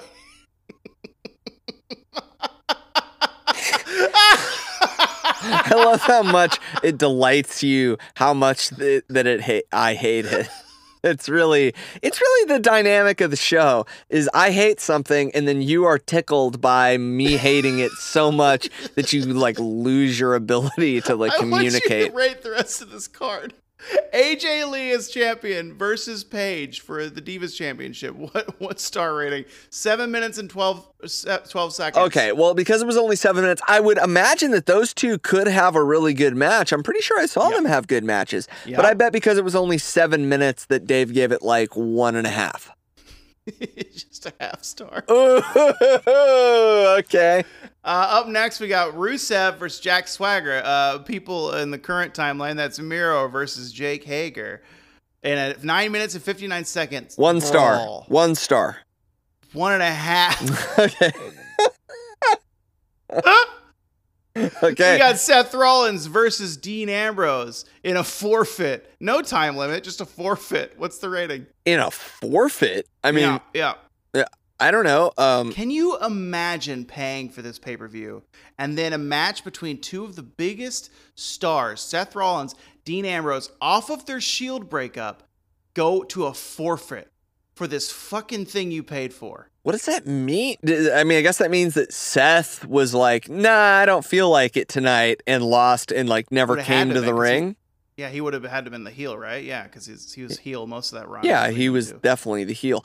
I guess Meltzer gave it like 0? Yeah, trick question. There's no rating, so you got it. Chris Jericho versus Bray Wyatt in a 15-minute and 2-second match. Jericho versus Bray. How about... There's no belts, no nothing, just a program. How about 2? 2.5. Okay. All right, this is a big one. This is a battle royale. Wow, what a way to cap off this pay-per-view. We got The Miz, Alberto Del Rio, Big E, Bo Dallas, Cesaro, Curtis Axel, Damian Sandow, Diego. Who is Diego? Oh yeah, Diego, and they came back as a tag team as the Cuban vacation people. No, right? No, no, it's Puerto Rico. And they were the something stars, the Shining but they were stars? the luchador. They were the where they had the bull guy or before that. Los Matadores. Yes. Yeah. And the bull totally took off. El Toro. Yeah. Torito. El Torito. Yeah. Fucking stole their thunder. Yeah, like, he was dope. El Torito was sick because he'd do these crazy springboards and shit. Had very Zelina Vega energy. El Torito. All right, the rest of we got Diego, Dolph Ziggler, Heath Slater, Kofi Kingston, R-Truth, The Ryback, Sheamus, Sin Cara, The Great Khali, woof, Titus O'Neil. This match sucks. In a battle royal? Zack Ryder, who 14-minute, 10-second battle royale. The Miz won. What did one half star? 2 3/4. Oh, and for a battle royal? Oh my God! The Miz won. And the main event, it's a fatal 4-way. John Cena, your champion, versus Kane, Randy Orton, and Roman Reigns for the WWE World Heavyweight Championship belt. 18 minutes and 13 seconds. Main event. All right. So the thing I know about Dave is that the longer the match goes, the higher his rating is going to be. So even if it's 18 minutes of dog shit, if it's 4 minutes of dog shit, the rating for the 18-minute match will be higher than the 4-minute match. Right. And if it's in Japan, it's higher as well. It'll be higher even more. Yes. Half star. So, because this was an 18-minute match, I bet this got like in Tampa. not in Tokyo. Not in Tokyo. I bet it got 18 minutes. I bet it got 2 1/4. 3 1/4. Man, you've been off by like a star all night. Man, I don't know, because I didn't get to watch the matches, man. I'm having to just guess based on the tail of the tape. Well, speaking of matches, Mike, we got 2 more, and you don't know what they are. Wait, we didn't give ratings for this match, though. Did we not? No. What did we just watch? You. I know it's Battleground. Because we got Meltzer's rating. You're such an asshole. Then you started doing the ratings for the whole card. What Dave gave the whole card. Okay. That's what distracted me. I give this match 1 peanut butter and jelly sandwich on white bread, and then but you're still hungry, and you look underneath the Ziploc, the little Ziploc bag full of like apple slices that your mom packed, and there's another peanut butter and jelly sandwich on white bread. I give that match 7 out of 10 double peanut butter and jelly sandwiches. Ooh. Because it's a 2 out of 3 falls match, and like you have a good thing that's happening, and you're like, man, but I'm still hungry, and I wish that there was more. And you know what? There is. And you're like, maybe you can't even really finish that second peanut butter and jelly, but it's like awesome to have it, you know? Yeah. Yeah. It's beautiful. 7 out of 10 peanut butter and jelly sandwiches. And I think that's a perfect rating. Yeah. I mean, how could it not be? It came from the book. It came from your heart. Yeah. Page 99. Yep. Well, my rating here, Mike. Do you want to know it? Yeah. Do you know what it is? Ring. It's on the bottom of page 86. Yeah. It's 10 out of 10, but actually 20 out of 20 salami splits. Well, let me tell you what salami splits are. So this is a treat I like to make myself sometimes when I'm really feeling like I don't need my blood to move. What this treat is just, it's 10 saltine crackers. Yeah. We talked about salt. Hilariously popular video about salt. We talked about that a few episodes ago. Yeah. It's 10, so 10 saltine crackers and then 10 medium cut slices of hard Genoa salami. Yeah. Okay. Yeah. And I put them on a plate together. I fan them out. They look good. They're presented well for my living room wrestling while I watch Wrestling Treat. Yeah. And the reason it becomes 20 out of 20 is because I'll split the saltine in half, and then I'll tear the little salamis in half, fold them into little triangles, and put them on each half of the cracker. And I got a 10 for 10, but now it's 20 for 20 snackaroo. Salami splits. And it's a good time. And every time I have it, it's my favorite treat. And I let the salami sit on my tongue and let it rest there. And I really taste it. And I swallow it, and my cholesterol shoots to the roof, and my blood stops moving. Wait, no. Is there any cheese? No. We just got saltine, plain saltine, and it has salt, salted saltine. And just, it's got to be Genoa. It can't be hard salami. Hard salami's got the peppers in it. Not good for the cracker. Good on a sandwich. Not good for the cracker. Oh, okay. So 10 out of 10, but actually 20 out of 20 salami splits. Great rating. Love that rating. Fantastic. Thank you. I was so eager to get to the matches. Yeah. Well, we have 2 more. We have 2 more to get to, don't we? We're actually going to do it. Okay. This one is going back in time. Time. We're now in the year 2011, and we're in Tokyo, Japan. Okay. And we're at Kurikan Hall, legendary Kurikan Hall. And we're at Dragon Gate. They're a wrestling promotion. And we're watching Dragon Gate's Gate of Victory, October 13th, 2011. It's a one-off match. This is apparently the closest you will get to Brodie Lee in New Japan is this Dragon Gate match. Brodie Lee versus Shingo Takagi. Okay. I didn't look him up. I probably have seen him. Oh, you know Shingo. Yeah, Shingo is great in New Japan. Actually, when I wrote his name, I was like, I should look him up. I probably know who this is, but then I never did. So. Yeah, you do. But I found this on, we'll link it on Twitter and Facebook, but it's on this site called billybilly.com, and I think that's a Japanese, like, YouTube variant. So BillyBilly.com. And apparently this match is like, it's 11 minutes and just start to finish shithouse. So I hope that's true. Oh, great. I can't wait. It sounds awesome. Yeah. We'll see you after this with our ratings that we've already created.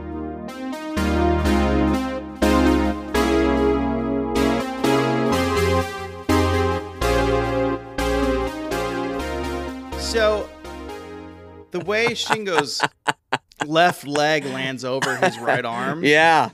In that finish, is real cool because it kind of hooks his neck before it eventually lands on his arm on the mat. Shingo's a real good wrestler. Yeah, Shingo's awesome, man.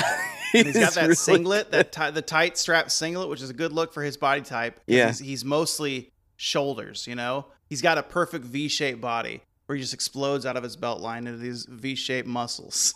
The super powerful kind of shithouse Hoss junior heavyweight, you know? I love that. Yeah. I love that type of wrestler. Kind of like that. The Meat Man. Yeah, kind of. You're right. The Meat Man, though, has a more kind of a Neville vibe to him with his like moves. Floatier. Hits hard, but he's floatier. He's way floatier. Shingo is very much like, I think I'm 280 pounds.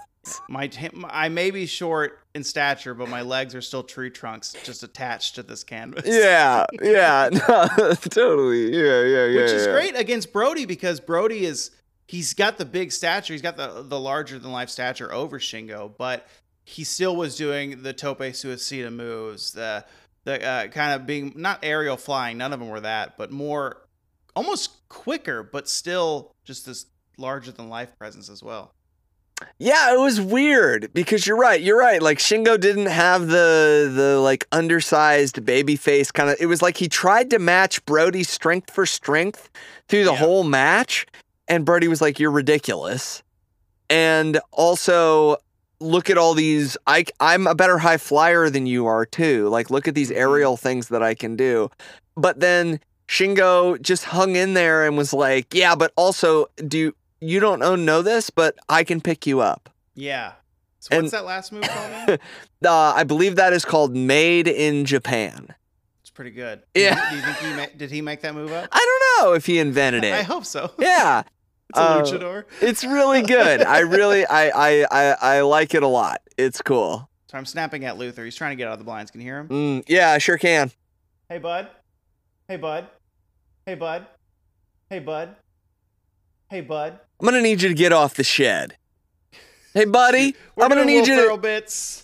I'm going to need you to get off the shed. All right, just reach the water bottle so I can shake it. And he runs away. Oh, Luther. All right, what were you saying, though? Oh, I think I have a rating. I have a rating. Yeah, because I didn't take the time to look. I tried looking. I could not find any kind of Meltzer rating. So we just have ours in our book. What page is your rating on, and what is it? My rating's on page 804. Okay. Yeah. And my rating is 10 out of 10. Mom and Dad aren't going to be back until 9:30. 10 out of 10. Mom and Dad aren't going to be back until 9:30. Are they out like on a date? They're out. They're on date. They're date night. We can do anything. Like, well, they're not going to be back. They're not going to be home until 9:30. And because they were only going to be out for like 3 hours, they didn't bother to hire a sitter. And it's like it's the minute they leave, we have set up the wrestling ring in the living room. Ring is up. Mm-hmm. All the mattresses are off the beds. They are lined up next to each other to create a perfect wrestling ring in the living room. And we have approximately 2 hours and 45 minutes of nonstop wrestling ahead of us as we drink like an entire 12-pack of Coca-Cola. And we just don't have enough pillows. So go into Mom and Dad's room, get their pillows, maybe grab some of the sweaters from the closet. We got to make extra cushion. Last thing we need, we only have 2 hours. We can't have the parents coming home to broken neck children. No, we got to make sure we have enough padding. Also, do you remember how when you used to hit the ropes, but there were no ropes? How you'd have to like slow down as you approached the fake ropes and then you'd like make the noise where you'd spring off. Do like a little back butt, like hip little things that looks like you're like yeah. I used to make the noise with my mouth like wow. And then you do a lariat, and you got to make the whipping noise. Like, yeah. oh, you got the whip bomber off. Whipping bomber. So 10 out of 10. Mom and Dad aren't going to be home until 9:30. Perfect. What about you? What's your rating? I got 1 out of 1. That's definitely a real table because Luke Harper or Brodie Lee sets up the table. The thick. We've talked about the Japanese real table before. It's a real table. That thing's being used at a conference the next weekend. You know, there's a job fair at Kurikan Hall tomorrow, Monday. You know, and that table's being used for the local power plant's job site. Yeah, and they need that super narrow. They need that super narrow table. It can hold the trifold poster board display and a couple pamphlets, but that's about it. One thing it can hold is Shingo's body because he got power bombed through that so hard by Brodie Lee right in the middle of the ring, and so that's 1 out of 1. That's definitely a real table. And everyone was so impressed by my brother Winston Tableton because he didn't break under the phenomenal weight of Shingo Takagi, and everyone said, "Oh, don't you recall when Edgar Tableton broke so many times?" Edward, just because you're not quite as real and fancy as me, you know, Jonathan Tableton, doesn't mean that you can take out your aggression on my obviously superior build quality. You know, Father made the same argument when we were boys, Jonathan and Winston. Father always liked you more. He said, "I don't want any of you boys to be in the sport of professional wrestling because of the injury that could occur to all of you," but I knew what he meant. And what he meant was, I think you'd break easily under the weight of naughty smashing on top of you. After the brothers Tableton would fight to the death, Father would come home and say, "What is all this particle board everywhere?" And I would say, "Father, it is not me, because my build quality is far superior. It's my brother's sawdust speckledness." Oh yes, Jonathan Tableton, the most famous table in all the world, the heir to the Tableton fortune, and the subsequent table of Antonio Inoki after the retirement of our father Liam Tableton, the much publicized and much beloved national table of Japan. Edward Tableton, did you get into my fancy 1976 table wax again? Because you sound off your rocker. I feel like the Tabletons could have a show. You know, I really do. Like a show on A&E or something. You know, the Tabletons. The one fancy brother, he always works in Japan because they respect him the most there and don't break him because he's fancy and nice. Yeah, Jonathan just like lords it over the other brothers, and they're forced to like be like bounty hunters in California and like find people. This is how we create podcasts over here, folks. Yeah. This is how we workshop ideas. This is how we workshop ideas like here on the Tope Suicida podcast. But we have one more match to get to before we conclude our Brodie Lee tribute, do we not? We do. And Mike, would you believe it? We're going back in time. 2 more years. We're now time! In 2008. And I think we're in Philly because we're watching a Chikara match. Okay. And they're based out of Philly. Okay. Couldn't find the location, but this match, September 7th, 2008, Brodie Lee versus Claudio Castagnoli. Oh my God. Which is Cesaro to me and you. Ooh, we're looking I don't know if I said at his last name right. I mean, Castagnoli? Castagnoli? Yeah, I think that's right. The G, I think, is silent. Castagnoli. We may have Cesaro with some hair here. We definitely do. I think I saw him walk to the ring with like long hair and like a seriously receding hairline, but just like still has the flow going. You know, doesn't want to give it up. We're gonna watch it though. I'm real excited. Let's do it. I'm really excited. And that right there is it on YouTube or what? Yeah, and you're looking at Ultra Mantis Black. He kicks off the chick picks. This must be picks from Chikara. This is on their YouTube Chikara office. The chick pics is good. That's really funny. Hashtag chick pics. It's on YouTube. We'll link it on Twitter and Facebook, and you'll watch it with us. And we're gonna give you our ratings when we get back. All right. Bye. Bye.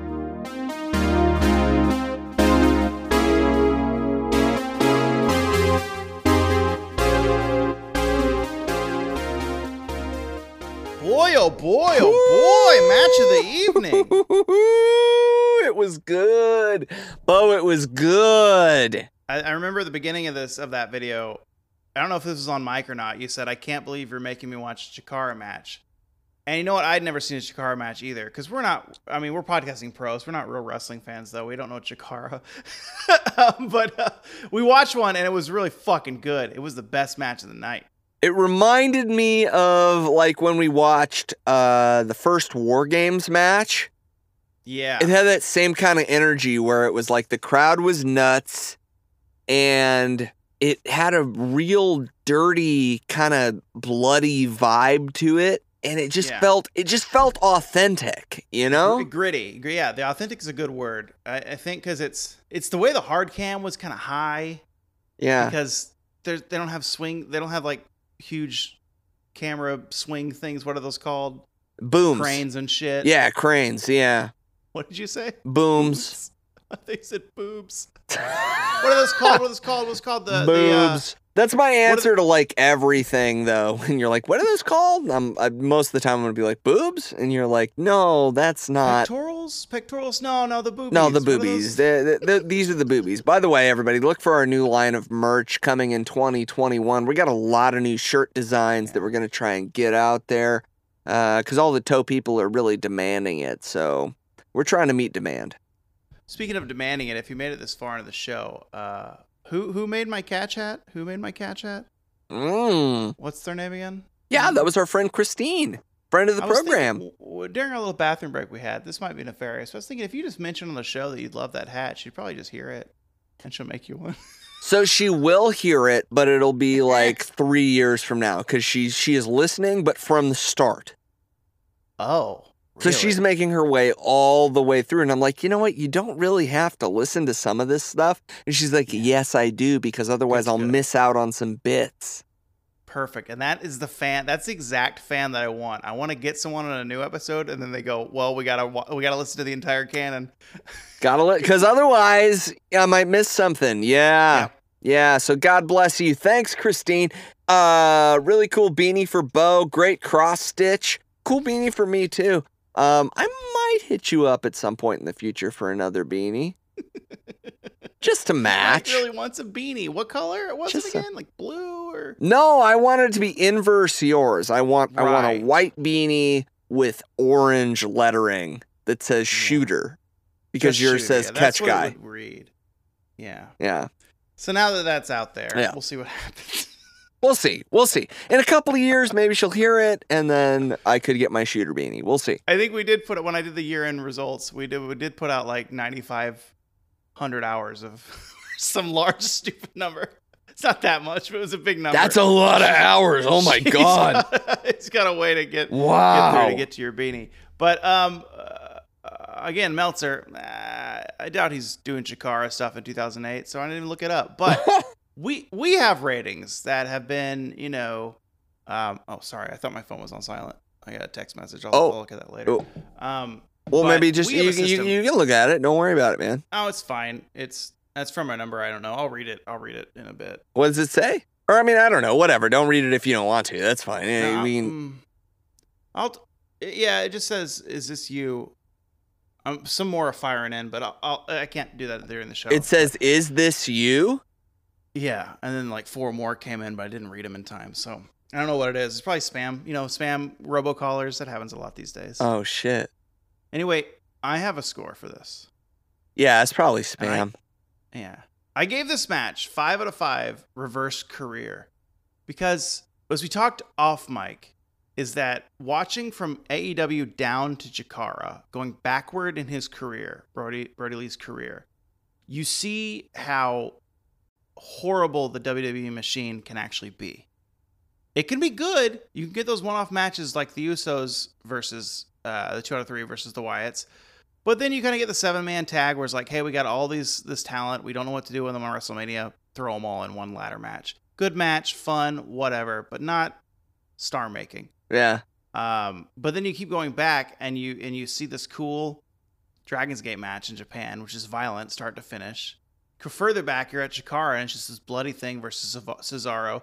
Two people that, again, like you said, if they would have fought each other one-on-one, they might have sometime in WWE, but with this kind of match, main eventer, right? But instead, Vince just toils them away, retools them.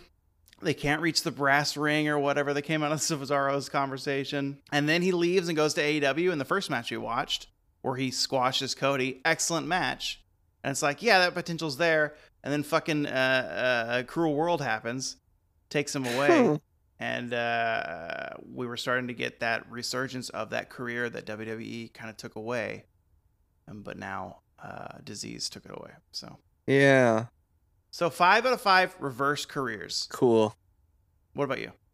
Yeah, I gave this one, it's on page 1322. Oh, right. Mine was on that page too. Oh, shit. Actually, no, it was on 86. I'm sorry. That's okay. No biggie. I give it 2 out of 2 wild stallions. Ooh. Yeah, these are two guys that are just doing their thing, and they're doing it. They're doing it. The way you're starting it sounds like the book report. You didn't read the book. But I know it's not true because we were talking to each other the whole match. I'm not gonna lie. I think in the Japanese match, Dragon Gate, I think Mike might have fallen asleep a little bit sometimes during that match. But this last match, he was attentive. He was there. No, I didn't fall asleep. I absolutely did not fall asleep during the Dragon Gate match. Was I maybe slightly at times trying to order Popeyes? Yeah. That's what you were doing. Yeah. How long did that take? Okay, yeah, all right. You got me. Okay. You're trying to order Popeyes for like 8 minutes? Was the app giving me trouble? Yeah. Okay, here's my brain, because full transparency, Mike has gotten sleepy one time on the show before. Yeah. And I'm watching Dragon Gate, and I keep looking up at the corner, and his eyes are down. I'm like, is he texting right now? What is he doing? Because I see a little bit of brightness on your face. I'm like, that's not his computer screen, so I think he's on his phone. But it also looked like, because you were looking down like you were nodding off. No. And because it got really quiet, everyone, during that match. I was like, this motherfucker drank too much bourbon. It's fucking turkey drink. Killing him over here. And then he's wide awake for this fucking match we just saw. But it turns out he was ordering Popeyes for the duration of the Dragon Gate match. Also, from now on, Wild Turkey is definitely called Turkey Drink. Well, what did you order? Did you get that double Chico sandwich again? Woo! That sounds good. No. I got it. There was a coupon for a 6-piece tenders and 2 sides, 2 can dine for like $12. And I was like, hey, man, I'm only one. I'm going to have some leftovers happening, you know?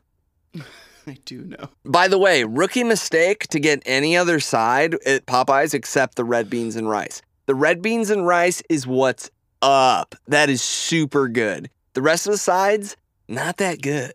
The fries are pretty killer, but they're just French fries. You don't like the mashed potatoes? No, well, the mashed potatoes is okay, but I feel like the flavor is a lesser. It's a worse version of the red beans and rice. The red beans and rice flavor is really good.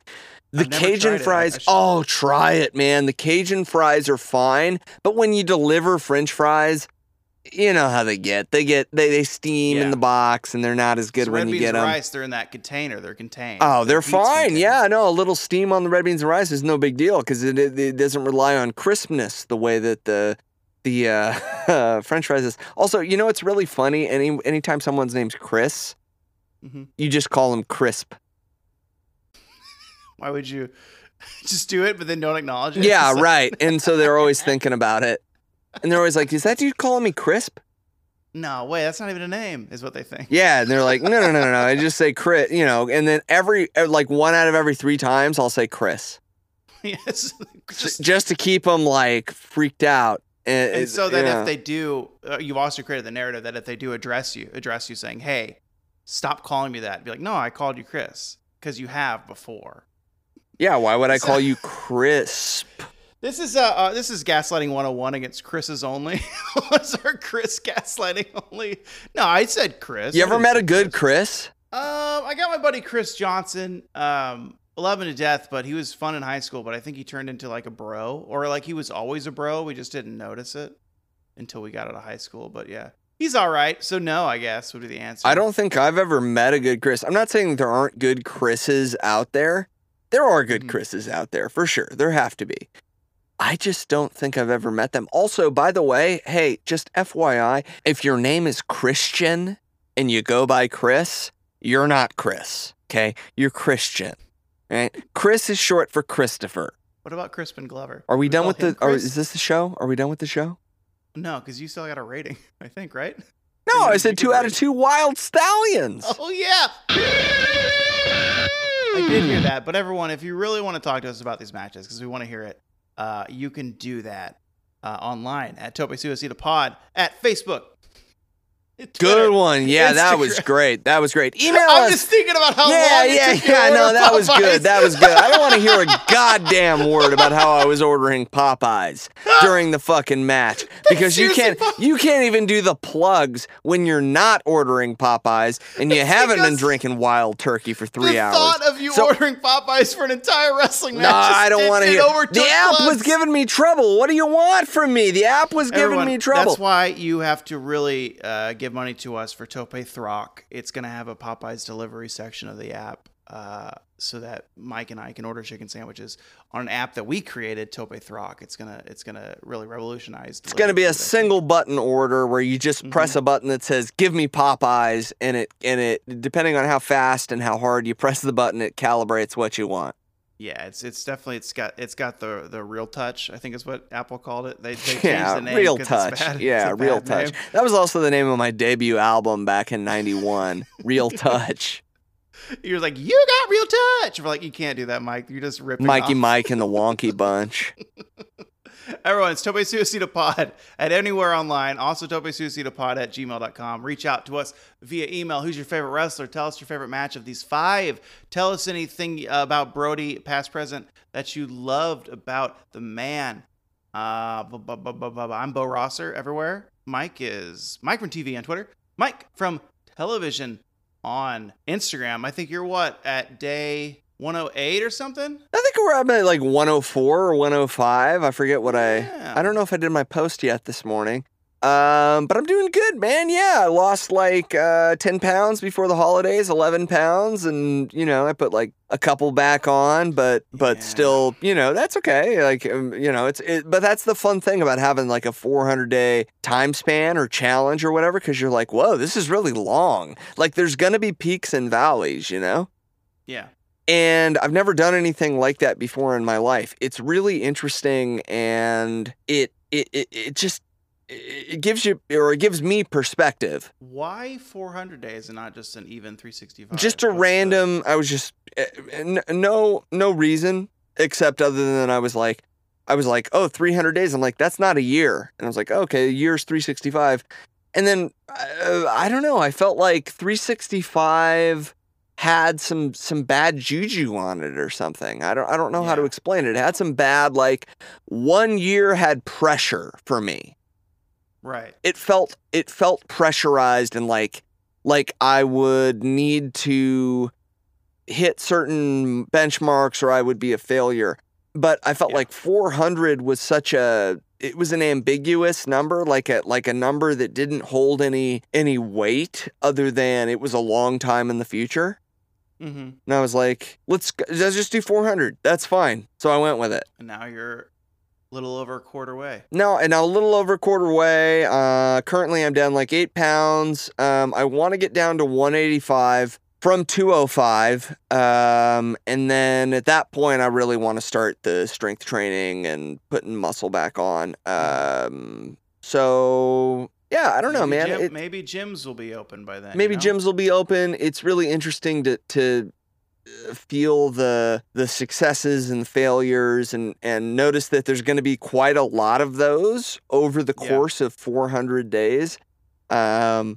Also, it makes your life feel longer because you're like counting every day, literally counting every day. Right. Okay. It's challenging, but it also makes you feel awake, you know, like you're not sleeping through your life, which is a big problem for me. I sleep through months at a time if I'm not careful. Yeah, and the quarantine doesn't help with that either. No. Yeah, swaths of day. And at least you, as much as you probably don't care to do it, go out in public and have to work with people. Yeah. Whereas I'm here all day unless I take a walk with Ingrid or go to the grocery store. So right. Yeah. So cheers to 2021. Cheers to Brodie Lee.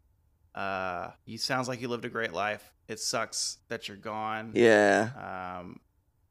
Yeah, because there's probably more ahead. That was fun. But man, it's fucking my phone is. Hold on.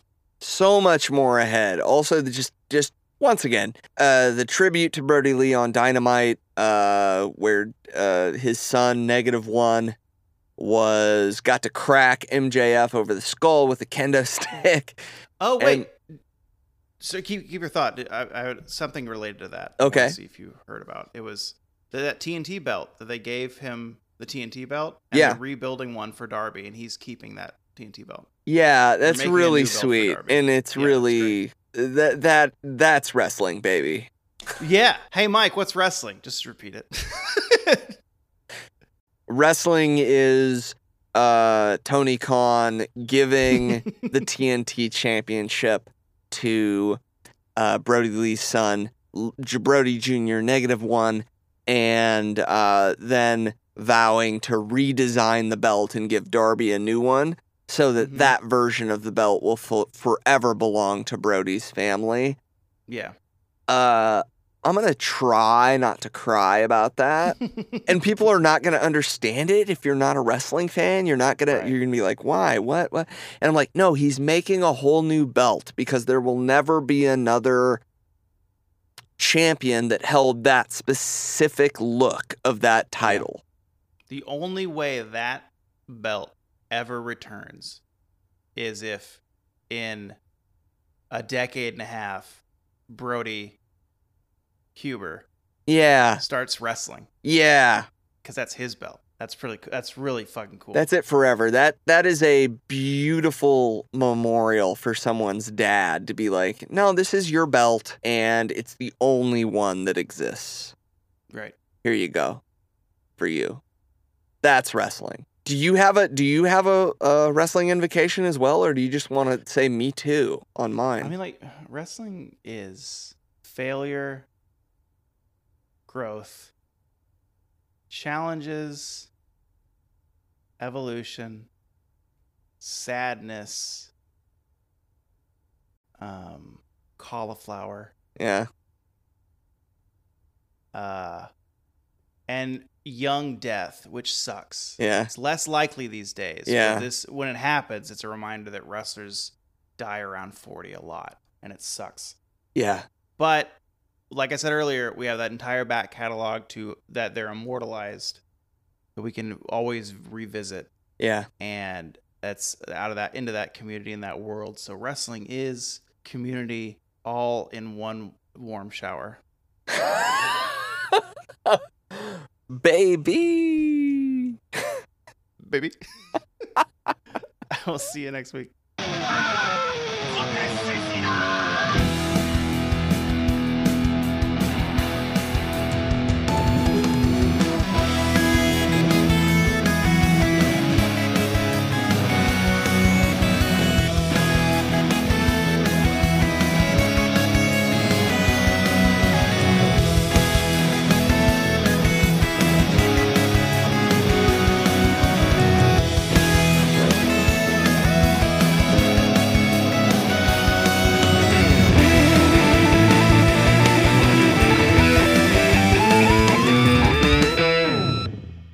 I got one last text I just got. I thought we were out. No, it says I found you. You can't get away now. And it's signed Kevin. What? Really? That's weird. That's so weird. I had no idea that would happen. Tope Suicido, What Wrestling Can Be, is a knit comedy co-op production and edited by Mike Whitman and Bo Baxter Rosser. Thanks for listening.